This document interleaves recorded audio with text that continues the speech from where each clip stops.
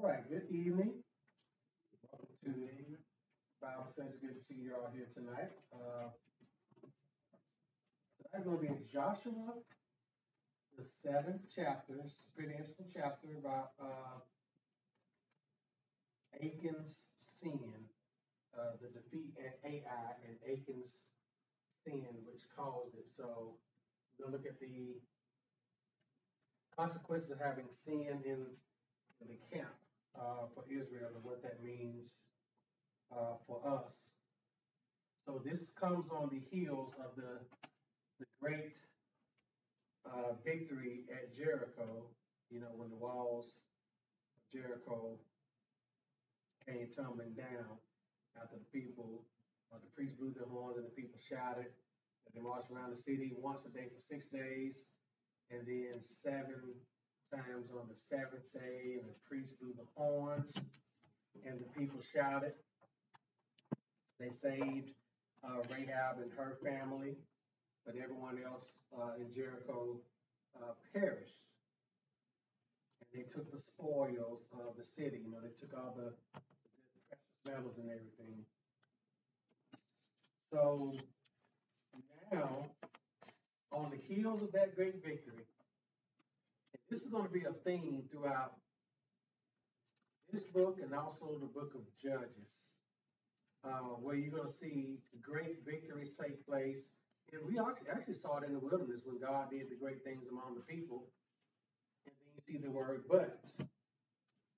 And when you see but in scripture, but means it's a contrary word. It's going in the other direction.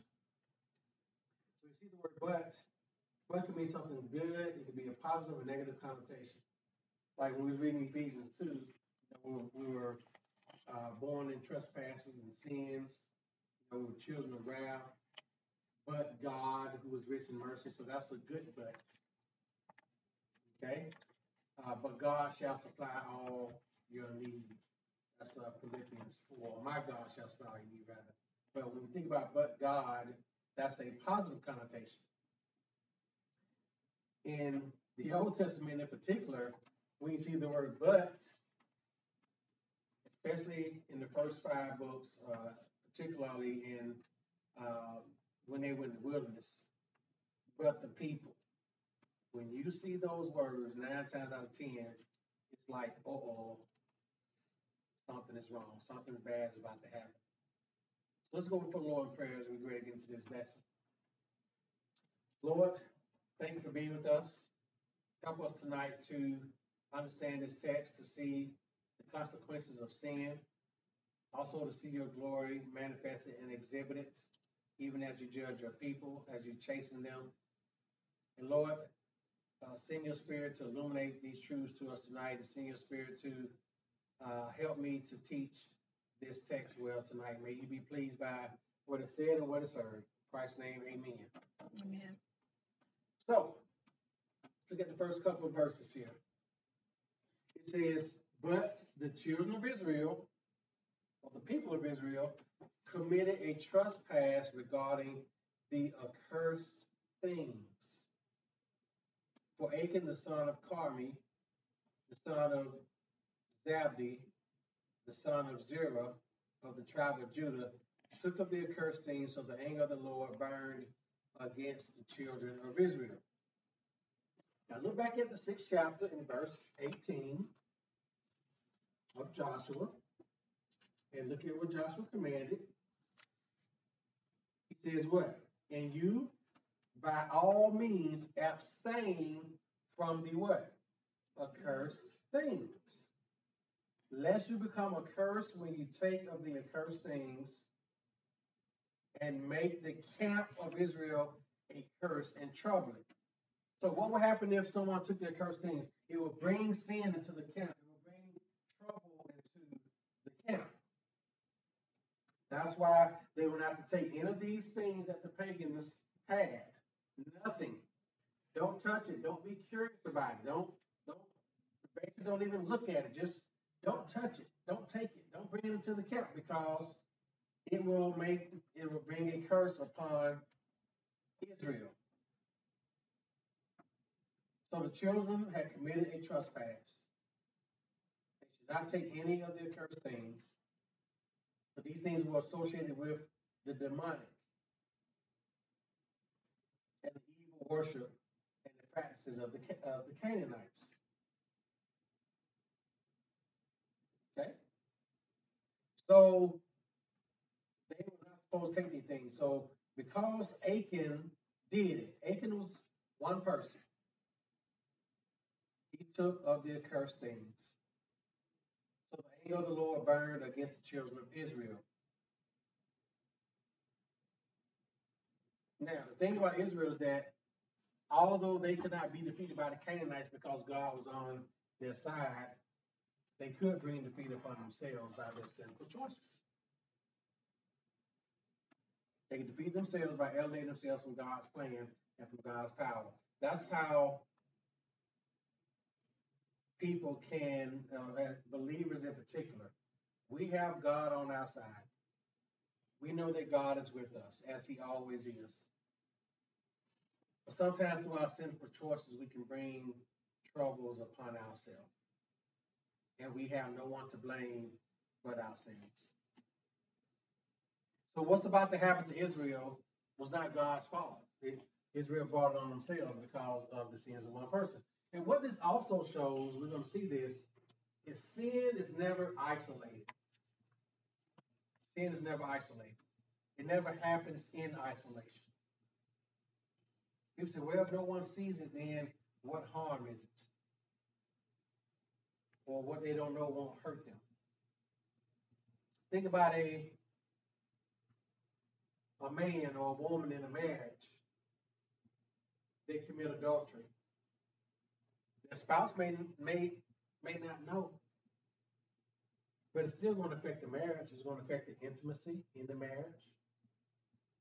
It's going to affect how they talk to each other, how they relate to one another. So just because one person doesn't know doesn't mean that it's not going to affect anyone. Just because Achan took these accursed things doesn't mean that it wasn't going to have an effect on Israel. He probably thought it didn't, but he forgot the command that Joshua had told them. So it says in verses 2 and 3, now Joshua sent men from Jericho to Ai. This was the next place. So they conquered Jericho, which was a very formidable, powerful city, powerful enemy. So he sent men from Jericho to Ai. That's how you pronounce that, Ai, not I, but Ai, which is beside Beth Aven on the east side of Bethel, and spoke to them, saying, go up and spy out the country. So the men went up and spied out Ai, and they returned to Joshua and said to him, this is what they said. Do not let the people go up, but let about 2,000 or 3,000 men go up and attack Ai. Do not weary all the people there, for the people of Ai are what? Few. They're small. They're not that mighty. Okay? But they're a few. Small group of people. So this mission was going to prove to be disastrous. The spies came back with an optimistic estimate. Don't worry about these people. They're not much. This is not many people. We don't have to worry about them. They're not a big threat. But what did Joshua say? Well, first of all, they recommended sending 2,000 or 3,000 men. This is either a response of faith or of tremendous self-confidence. So saying send 2,000 or 3,000 men. They could have sent 100,000 troops, but it wouldn't have made a difference. Okay? Don't worry the people, for the people of Ai are few.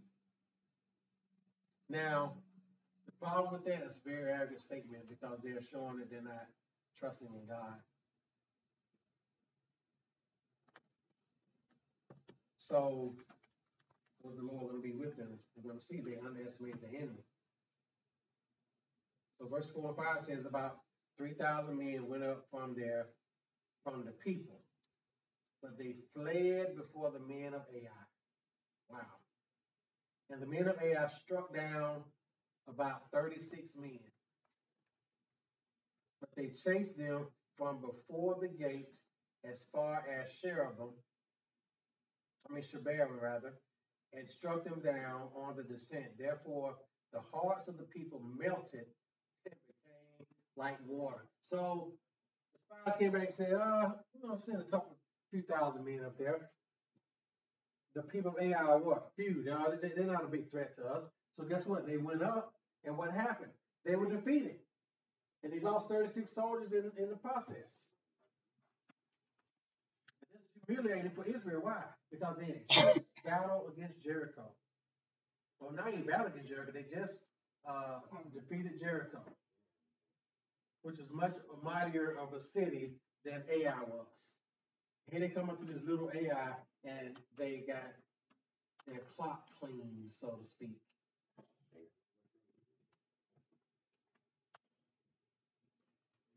Now, Joshua had commanded a larger number to go, but it didn't make a difference because the men fled before the men of Ai. So 36 men were killed. This was 36 more that were killed at Jericho because guess what? No one lost their life at Jericho. And Jericho was a much more difficult city to conquer than Ai would be.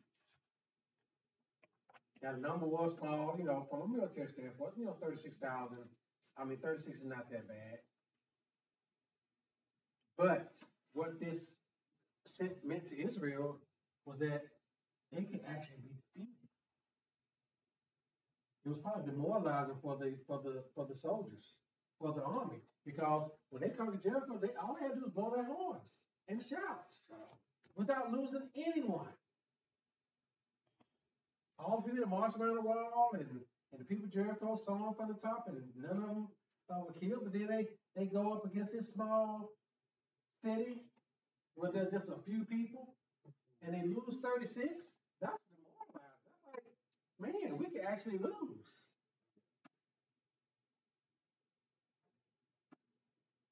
What mattered the most, what this shows, is that what matters the most is doing things in the strength of the Lord or doing things with our own strength.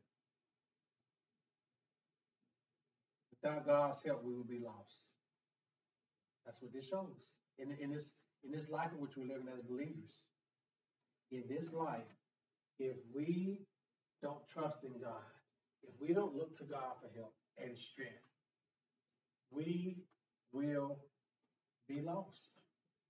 Not lost spiritually because we're saved and we kept until the end, but we'll be lost as far as what to do and how to deal with the different things that we encounter in this life. We will be lost.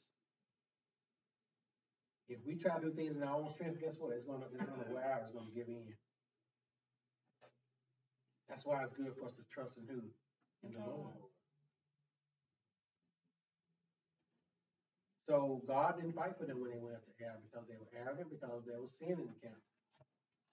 So Joshua knows that something is wrong. So what does he do? He tears his clothes. Look at verse 6. Then Joshua tore his clothes. Tearing your clothes back then was a sign of mourning. So Joshua tore his clothes and fell to the earth on his face before the ark of the Lord until evening, so before God's presence. And he and the soldiers, elders rather, of Israel, and they put dust on their heads. And Joshua said, "Alas, Lord God, why have you brought this people over the Jordan at all to deliver into the hands of the Amorites to destroy us? Oh, that we had been content and dwelt on the other side of the Jordan." So this is just like Israel saying, "Oh, that we were in Egypt." That's what the first generation said. Now Joshua in this generation said, "Oh, that we would have remained on the other side of the Jordan. Oh Lord, what shall I say when Israel turns his back before his enemies? For the Canaanites and all the inhabitants of the land will hear it and surround us and cut off our name from the earth. Then what will you do for your great name?" So this is Joshua being the great intercessor. Just like Moses was interceding for God's people before Yahweh, Joshua was doing the same thing. Joshua is mediating. He is, remember, Joshua is the type of Christ. Christ mediates our righteousness before God the Father. Joshua is mediating on behalf of Israel before Yahweh. This is what Christ does for us. He mediates. And this is what he's our advocate. And this is what Joshua's doing. He said, Lord, what will you do for your great name? Because he did not want the name of the Lord to be brought to shame by Israel turning their backs and all the nations here. Oh, these people came over here and did all this, and they had to turn back and go across the Jordan. That will not make God's name look great. Remember, the fame of Israel spread abroad because, remember, Rahab said that she heard about all the exploits of God when they were in the wilderness. So the fame of God, God's great name through his people, has spread throughout all the land. All the people knew about our great God. All these people knew about Jehovah God. So Joshua was pleading to that. Joshua tore his clothes. Again, to tear your clothes and to put dust on your head or ashes displayed mourning. So he's not only mourning the death of these 36 men, but he and the elders mourned the loss of the blessing and guidance of God because he knew that something was wrong. So he said, alas, Lord, why have you brought your people over this Jordan at all? This was a nationwide disaster. This wasn't to be taken lightly. They didn't take this defeat lightly at all. There wasn't a win a few, lose a few mentality. Like, oh, well, we only lost 36. No, it wasn't that kind of mentality at all. In war, in conquest, every battle matters. When you're trying to conquest a land, take over a land, every battle matters. There are no small battles. All these battles matter.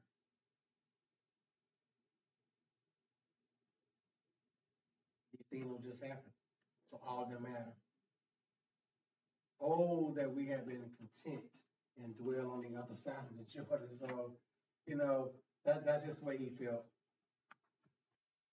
He was saying that it would be better if they had not come into the promised land.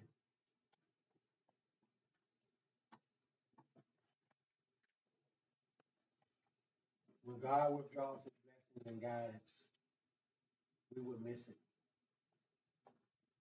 And Joshua was missing that. He knew that God's blessing and guidance was missing. That's why he said that.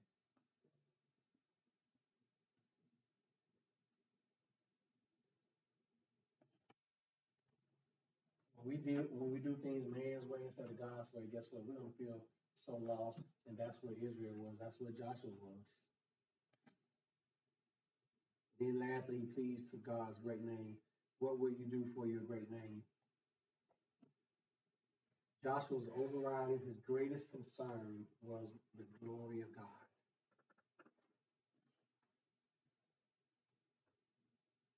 When we think about our own disappointments or when we stumble, most times when we stumble, when we fall into sin, we think about how it's going to make who look? Us. We don't think about how it's going to be a reproach or insult to God's great name. As Christians, we should be concerned about how this looks before God. I'm dealing with that with a loved one who's having some issues, a relative. And I told him, I said, what your spouse is doing is sinning before God first and foremost, sinning before you also, but more importantly, this person is sinning before God. They're offending God. They're offending the institution that God established. That should be that person's greatest concern. Not what you're doing to your spouse, but what are you doing to God's name when you say that you are a child of God? You say that you're one of God's own. You say that you are a man or woman of God, but you're out here doing things to bring disgrace to His name. Our first and primary thing should be thinking about, man, how is this going to make God look? The God whom I serve, the God who I claim to worship. So that's what Joshua was concerned about. He was concerned about how the great name of God was going to look. He didn't want anything to bring reproach or insult to the great name of God. So now we get down to, he asked God, he prayed to the Lord, and God answered. The Lord said to Joshua, get up. Why do you lie thus on your face? Israel has sinned. Notice that. He said, Israel has sinned. And they have also transgressed my covenant, which I commanded them. For they have even taken some of the accursed things and have brought both stolen and deceived. And they have also put it among their own stuff. Notice he's saying they. He didn't say the person. He's talking about they as far as the people. Why? Because this was a covenant people. All the people made a covenant before God. This is a covenant people. So when one person sinned, all of them sinned. Because it was a covenant. It's like that in a marriage. Like I said, if one spouse commits adultery, it affects the whole marriage. Why? Because that marriage is a one flesh union. The husband and wife have made a what? A covenant with each other. The two shall become what? One flesh. And when either spouse, husband or wife, brings sin into the home, it affects the whole marriage because of the covenant. That's why you have people going around saying that there's no such thing as an open marriage. That betrays the whole idea of what marriage is. You know, people say they have quote open marriages where they sleep, the spouses sleep around with they're free to sleep around with other people. That's what they call an open marriage. That's not a marriage, and it's not open. Marriage is not open. Marriage is closed. Marriage is a covenant. It is closed. There's nothing about it that's open. It's a covenant. So we think about that, about this covenant with Israel. It's the same thing. So they sinned. Not just one person. They sinned. So Israel has sinned. God had failed the nation. The nation failed themselves. This defeat was due to the sin of Israel. Joshua knows that the problem is not with God, but that it is with them. So he told Joshua to get up. He didn't need to beg God and change his heart. He says, Israel sinned. Remember, they also. Not one man, but Israel. The whole nation was found guilty. And 36 men were dead, all for the sin of one man and his family. And Paul talked about this, about sin in the church. He talked about this in 1 Corinthians 5 and 6. Because what was happening in 1 Corinthians 5, turn to 1 Corinthians 5 right quick. We'll see Paul basically using the same principle. How one sin, unrepentant sin, can affect the body of Christ because we are a covenant people. We're in covenant with each other and with God. Those of us who are members of the true church.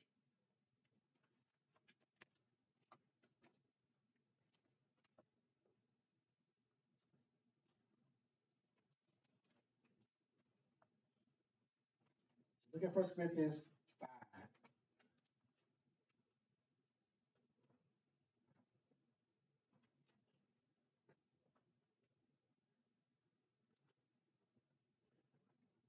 So Paul was addressing some sexual immorality that was going on in the church. Sexual immorality defiles the whole church. So he says here, it is actually reported that there's sexual immorality among who? You. He's talking to the church in Corinth. And of a kind that is not even tolerated among the pagans. So even the pagans don't do what's going on here. And what is that? For a man has his father's wife.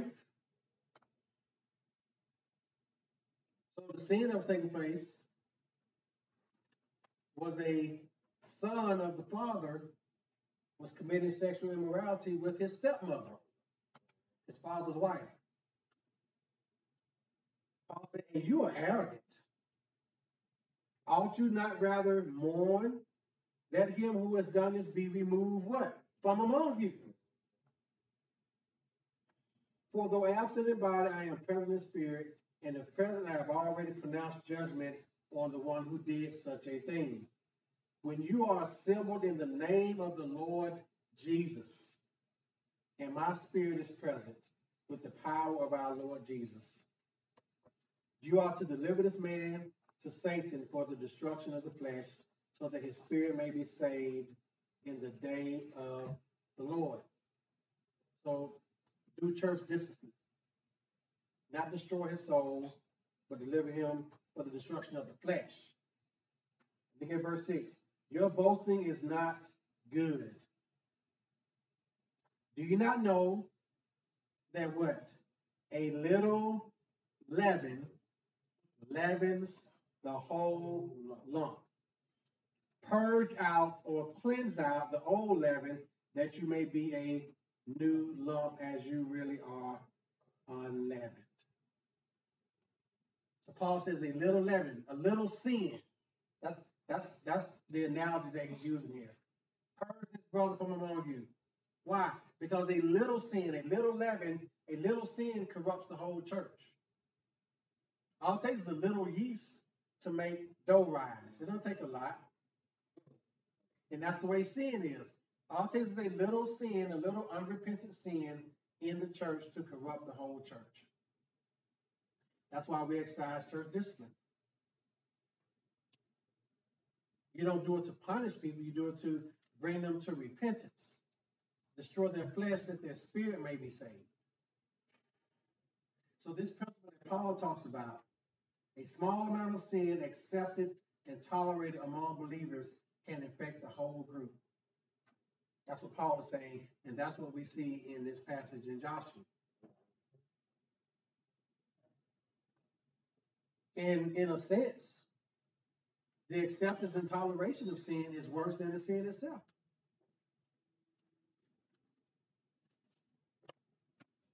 So back in our passage here in Joshua, so God explains, he continues, for they have done what? Taken some of the accursed things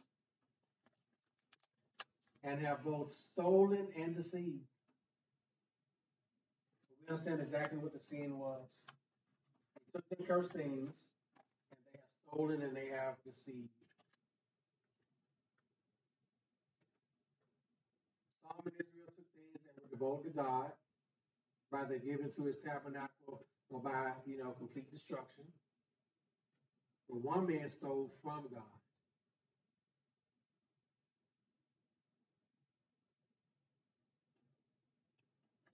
So that's what happened.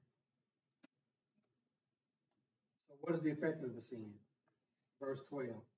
Therefore, the children of Israel could not stand before their enemies, or turn their backs before their enemies, because they have become doomed to destruction. Neither will I be with you anymore unless you destroy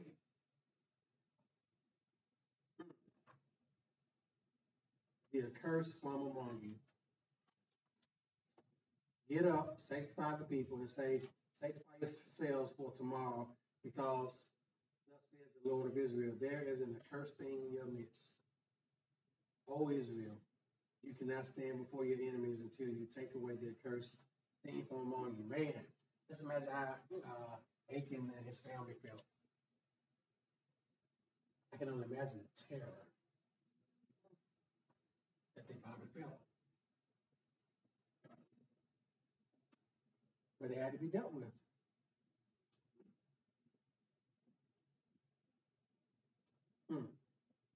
They have been doomed to destruction. That's sad. So the children of Israel could not stand before their enemies. Why? They couldn't fight in God's power and presence unless they walked in obedience to God. Remember, they were on the covenant with God. They promised blessings on their obedience. We looked at in Deuteronomy, I think 27, 28. Blessings on disobedience and curses on what? Disobedience. Now, we're not under that kind of covenant. Because remember, our position with God is made through the work of Christ. It's on Christ's behalf, not on works. But if we want God's power and presence in our own battles, we must still obey God. We must walk in fellowship with Him. We must walk in obedience to Him. And that fellowship is always hindered when we're in sin and rebellion against God. It always hinders our fellowship with the Lord. Now, our position before God is secure in Christ Jesus. We must always remember that. But our fellowship with Him is hindered by sin.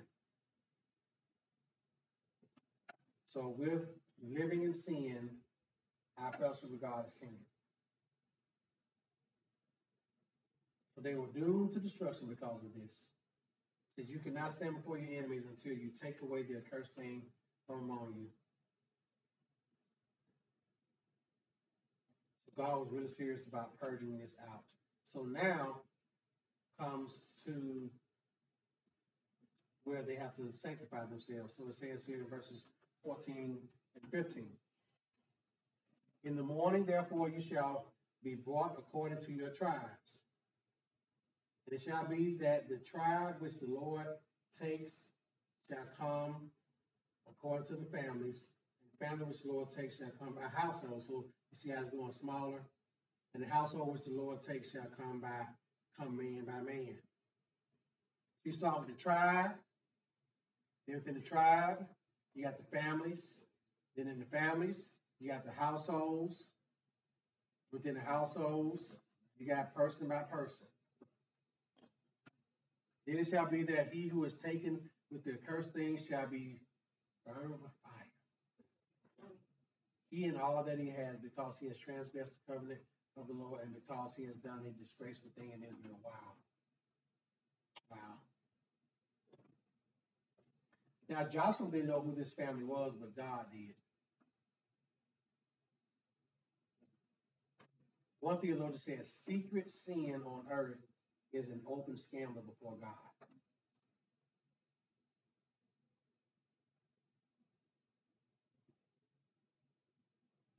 We have to know that God sees our sin, although other people may not. So they whittled it down. God whittled it down. So whoever is found with this will be burned with fire.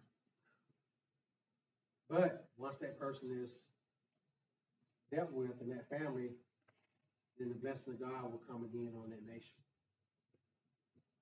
So verses 16 through 18, God, he exposed the identity of the head of the family that has sinned. Verse 16 says, so Joshua rose early in the morning and brought Israel by their tribes, and the tribe of Judah was taken. He brought the clan of Judah. He took the family of the Zarhites. He brought the family of the Zarhites man by man, and Zabdi was taken. If you notice back at the beginning of this chapter, it gives the genealogy of Achan. So that's all it's doing, because it says here, Achan was who? The son of Carmi, the son of Zabdi, the son of Zerah of the tribe of Judah. So you have to read that backwards.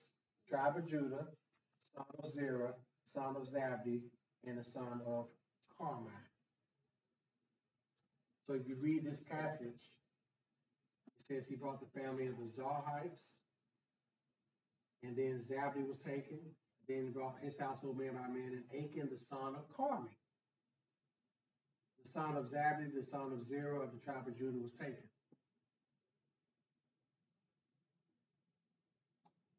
Man, I can only imagine how Achan, this had to be excruciating for him. What this shows is it's much better to walk in obedience to God than to deal with the consequences of our rebellion. Sin is better. It's like a child. You know, what do we tell our children? It's better to tell the truth than to what? Than to lie. It's like you're in worse trouble if you lie, if you try to hide it. It's better just say what? I did it. But in this case, it's better to obey God than to not obey God.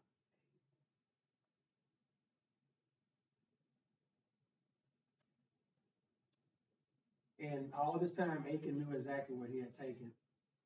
And I'm sure he wished that he had never taken it. But we should remember that we should remember the regret that sin brings before we sin, not after it happens. Many times people regret sin after it happens and not before it happens. We regret the consequences sometimes, but not the sin itself. That's how our sinful hearts are. We can regret. It's like a person apologizes only because they got caught. They regret it only because they got caught, and they didn't regret it beforehand, but they regret it afterwards. It's too late then. And that's what we see with Achan. Now, the thing about sin is that sin does have its pleasures. The flesh, it does. Achan probably felt good taking those accursed things. But the penalty of sin always outweigh the fleeting pleasures of sin. That's something that we must always remember. Now, I'll go back again to the adultery thing. You see it in the movie sometimes when a man and woman, they're caught in adultery. Oh, just seems like it's so good, it's so passionate. The music is passionate and they look passionate doing it or whatever. Not realizing the penalty for that sin far outweighs the pleasures of it. And the pleasures are fleeting, they're temporary. Because if you're in the throes of adultery or whatever it may be, it feels good in the moment, but after that, that great emptiness comes over you. It's like a person who does drugs for the first time. But they keep doing those drugs, and man, it feels so good when you're high. It feels so good when you're drunk. And then you become sober, and you're like, man, same problem is still there. It hasn't left. It's still there. That's how sin is. It feels good in the moment. Person that steals money from their company. My boss and I were talking about this Alpha insurance agent up in North Alabama, like Decatur, Madison, somewhere. I think it was last month, the month before last. He sold over $800,000. $800,000 over the course of, I think, 2 years. An Alpha agent. $800,000. And he explained the scheme to me. I saw it in the news on how he did it. But man, people get greedy. Why? Because it feels good in the moment. It's this, man, I'm getting all this money. I'm buying these boats and buying these trucks and all this stuff. It feels good in the moment. But it's fleeting because you know that you're doing wrong. The pleasures of sin are not worth the penalty that comes with it. What did they do, just fire him? Yeah, he's going to jail. Commit wire fraud, some everything. And restitution. You got to pay that money back. Yeah, you got to pay that money back. You're not getting away with $800,000. You know, he'll never be able to get a job in financial services ever again. He'll be a convicted felon. Was it worth it? No. Because all the stuff that you bought with that money is going to be seized. That's how sin works. The pleasures of it feel so good, but man, the penalty. So what does Joshua do? Verses 19 and 21. They found out who it was. Joshua said to Achan, my son, I beg you, give glory to God of Israel and make confession to him and tell me now what you have done. Do not hide it from me.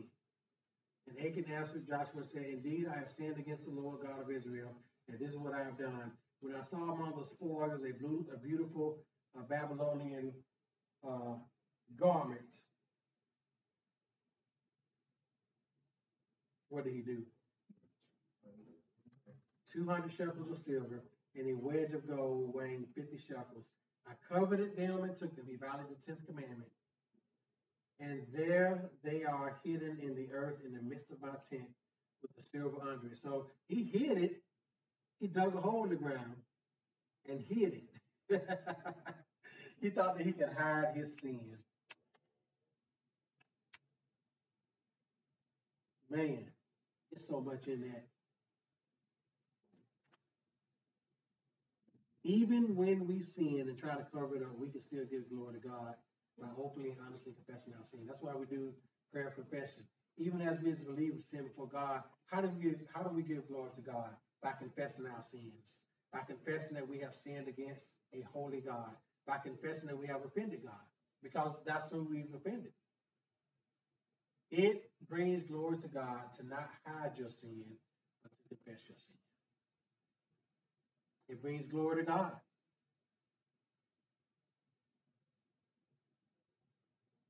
And what did he take? A beautiful Babylonian garment. A beautiful cloak from Shemar. That's what it says in some translation. It was a Babylonian garment. 200 shekels of silver, which is not really a lot.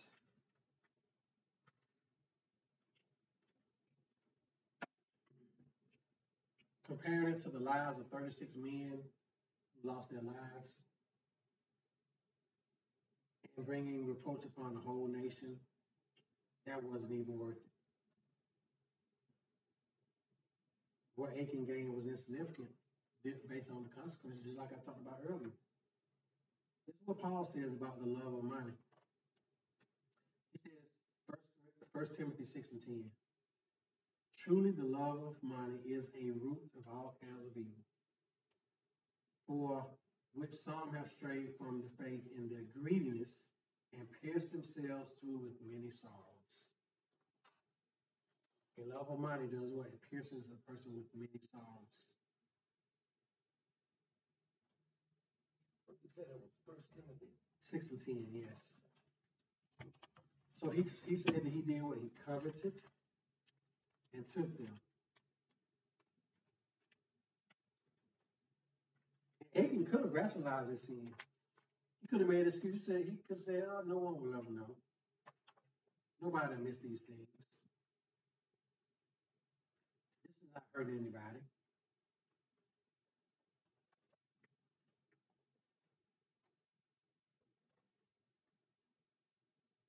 He says, I coveted them and took them. That was a confession. He committed the sin of covetousness.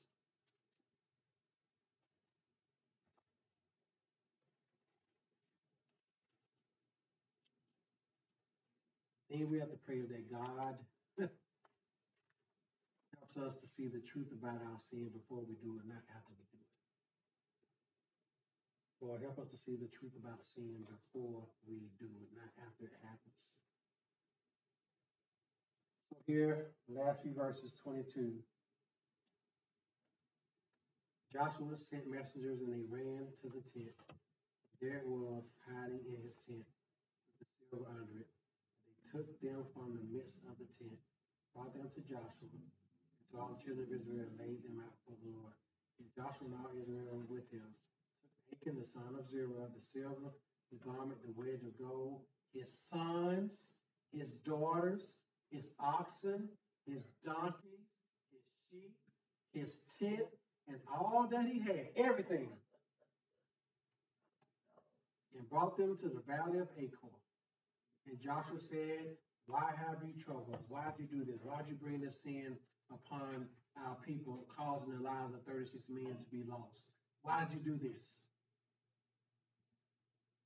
So all Israel stoned him with stones, and they burned them with fire after they had stoned them with stones.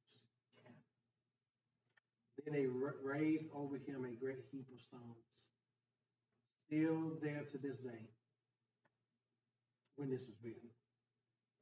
So the Lord turned from the fierceness of his anger. Therefore, the name of that place is called the Valley of Achan to this day. And why were the sons and daughters included? Because they had special knowledge of his sin. It's unlikely they could have bared this, without anyone else knowing.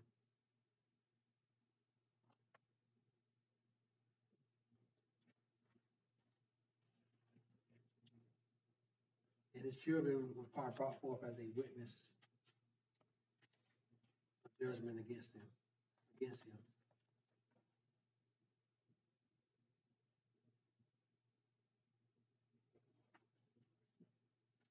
So Achan was stoned, not his children and his sons and daughters.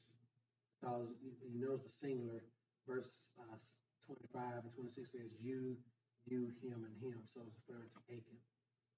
So it's one person being stoned. The plural part, them, refers to Achan and his possessions, not his children. So his children were not stoned, but just him.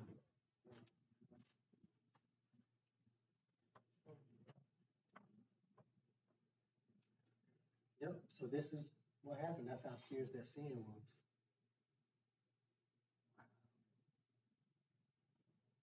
And so, as a result, God turned from the fierceness of his anger.